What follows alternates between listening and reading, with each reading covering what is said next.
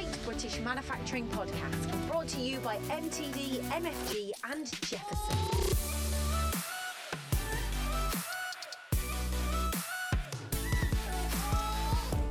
Hello and welcome to the Great British Manufacturing Podcast. On this week's podcast, we will discuss the positive British manufacturing news from the past 7 days and welcome our special guest, who is James Fudge, who is Head of Operations at the Manufacturing Technology Association, or the MTA. But before that, I'd like to mention Factory Now. The Factory Now initiative has been launched to help British manufacturing boost sales, collaborate and reshore. New members are joining all the time, and this week we're delighted to welcome ProCut Precision Engineering, a Milton Keynes-based CNC machine company with 20 years experience in the industry. Stuart, welcome to the podcast. Good morning, Joe. Hopefully we'll, with everything going on in the world, we've got some positive news to allay some of the gloom at the moment. Yeah, we've got some good ones, haven't we? Let's start with Brompton Bicycles. Yes, so Brompton, Britain's biggest bicycle manufacturer, set to build a new £100 million factory in Global HQ in Ashford, Kent. The site will be developed on 100 acres of unused wetland in Ashford, in the middle of a nature reserve. It'll be built on stilts to give the impression it's floating, so that water levels can continue to rise and fall during the year. Special foundation piles set into the building will also draw heat from the earth into the complex, which will be carbon neutral.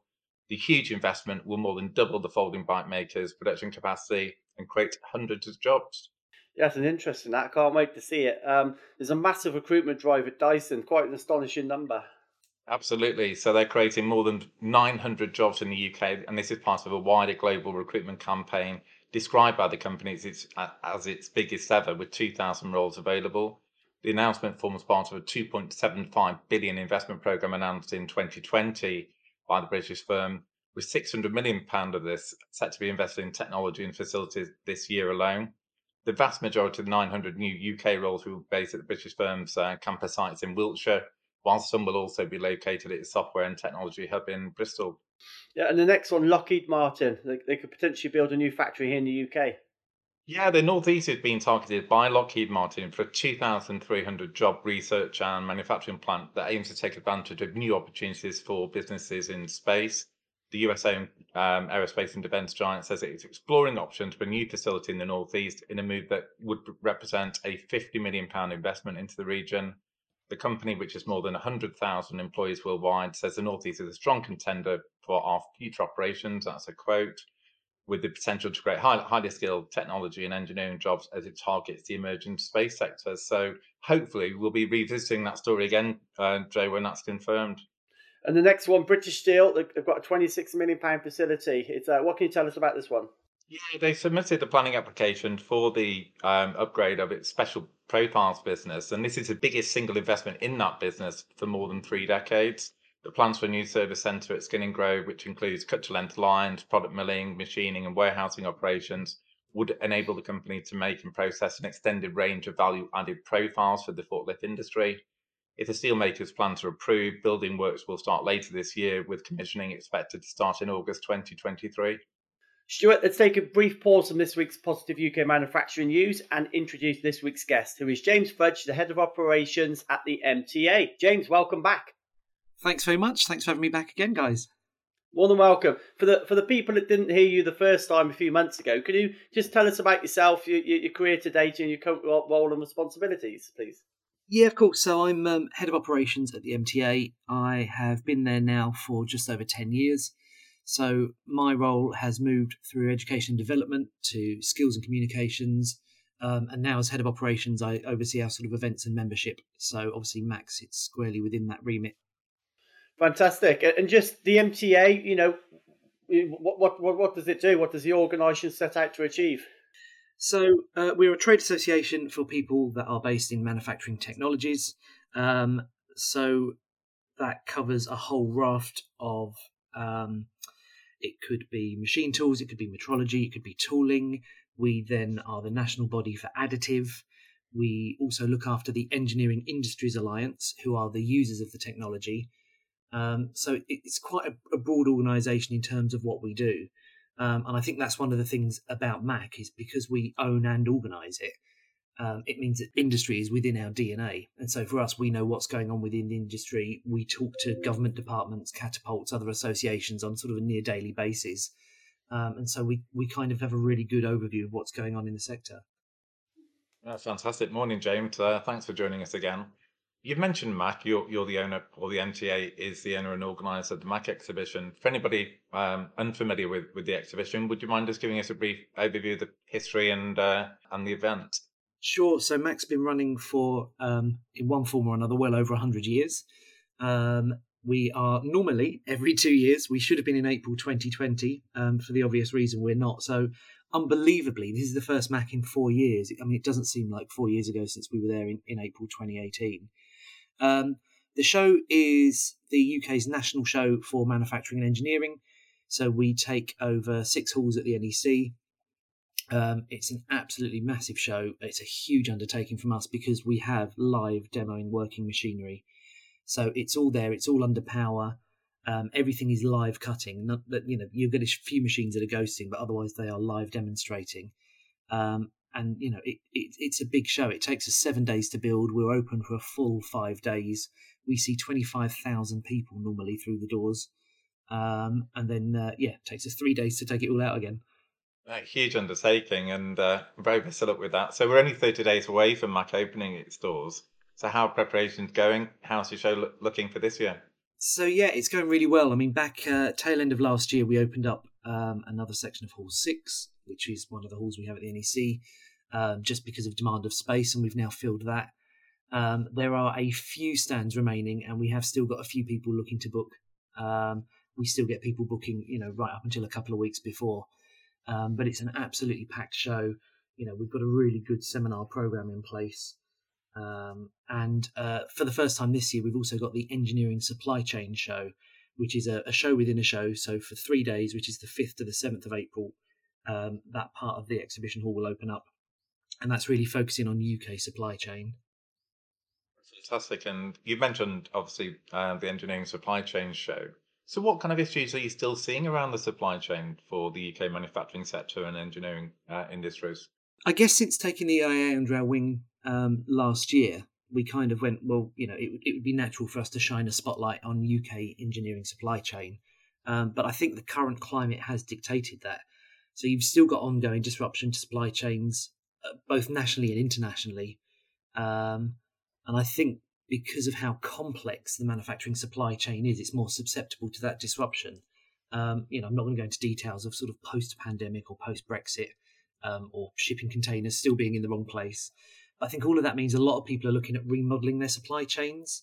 And in the new world, it's kind of inevitable that people are going to do that. And that's why we said, well, let's make it a key focus of MAC and the seminar program and bring this show with a show in.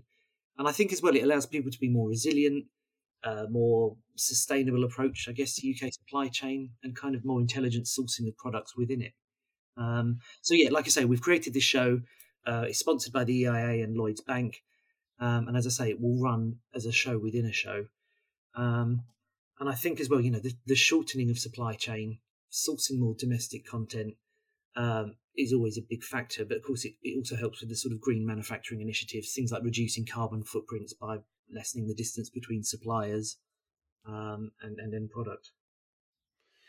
Yeah, you mentioned green initiative a couple of times. Obviously, with COP26 this year, they set out the goals for the end of last year. How will MAC help with that, and what are you going to focus on? And your exhibitors, I guess. Yeah, it's one of those things where I think manufacturers have got a key role to play in trying to help achieve those goals.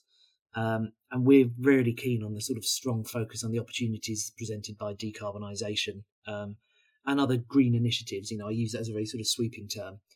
Again, we've got emphasis on things like sustainable energy solutions, carbon reduction technology, and just like Industry 4, it's not going to be, this is the green zone. It will be something you see right the way through the show.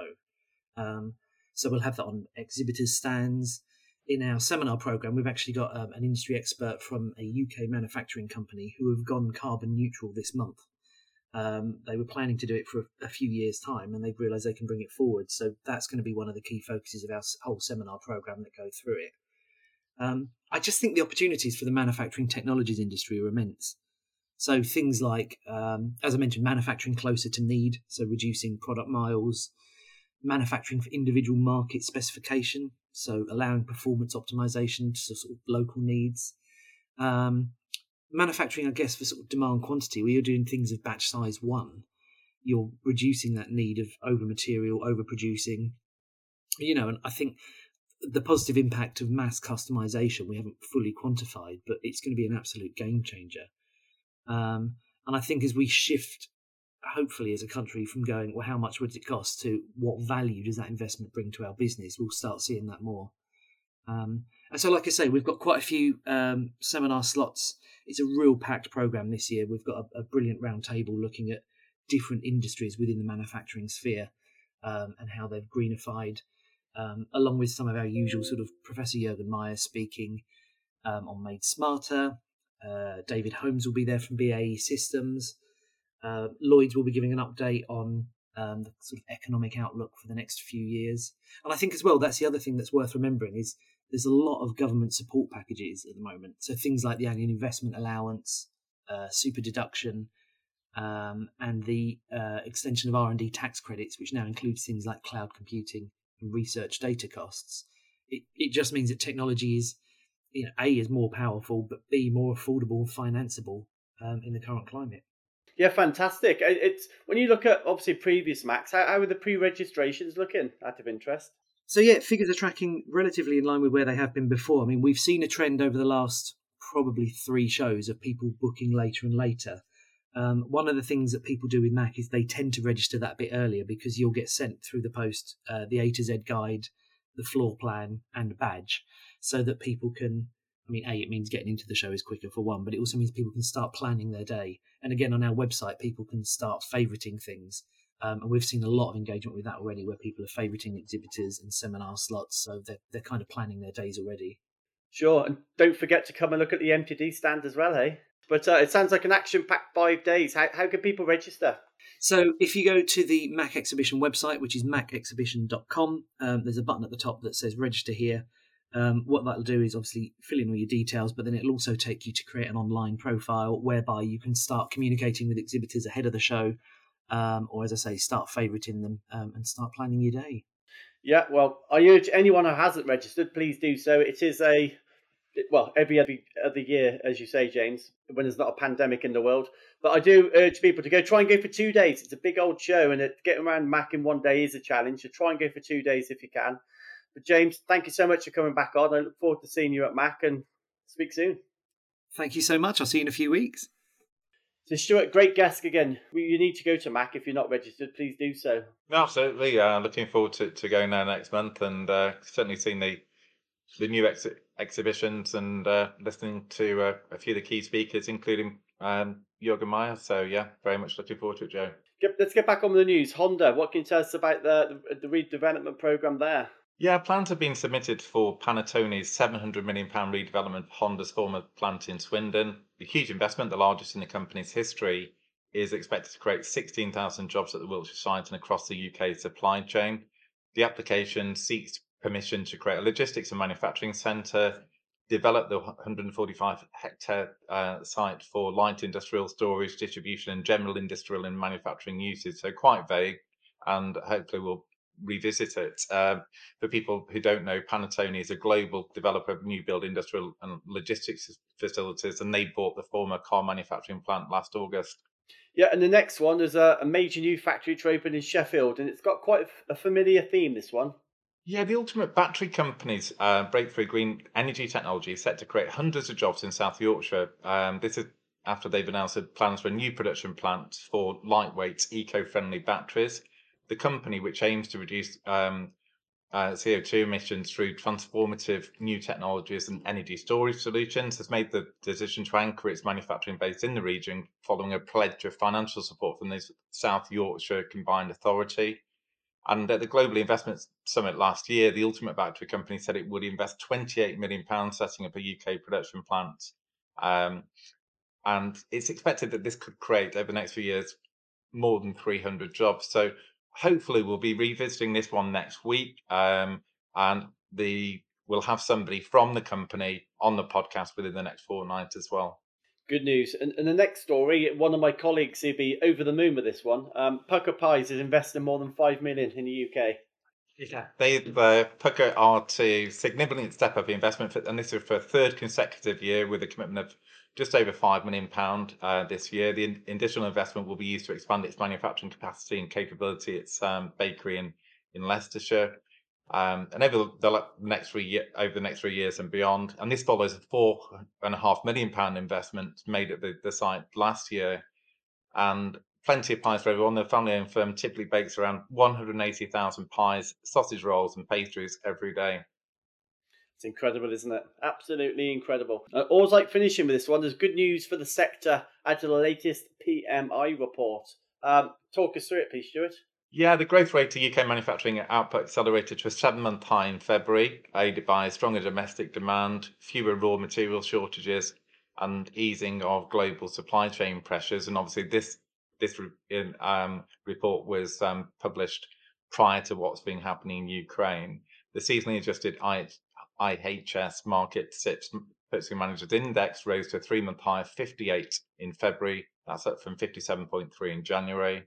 And this is the 21st consecutive month of growth for the UK's manufacturing sector. 21st month, absolutely incredible. I guess every month it's going to be harder and harder to beat, but let's all keep up the good work. But Stuart, thank you so much for your time. It's been great to have you on as always. James from the MTA, a great guest as he always is again. But as always, the biggest thank you goes to you at home for listening. We'll see you next week. Thanks for listening to the Great British Manufacturing Podcast. Don't forget to subscribe and leave a rating and a review. You can find us on Twitter using @MTDMFG and @Jefferson_MFG.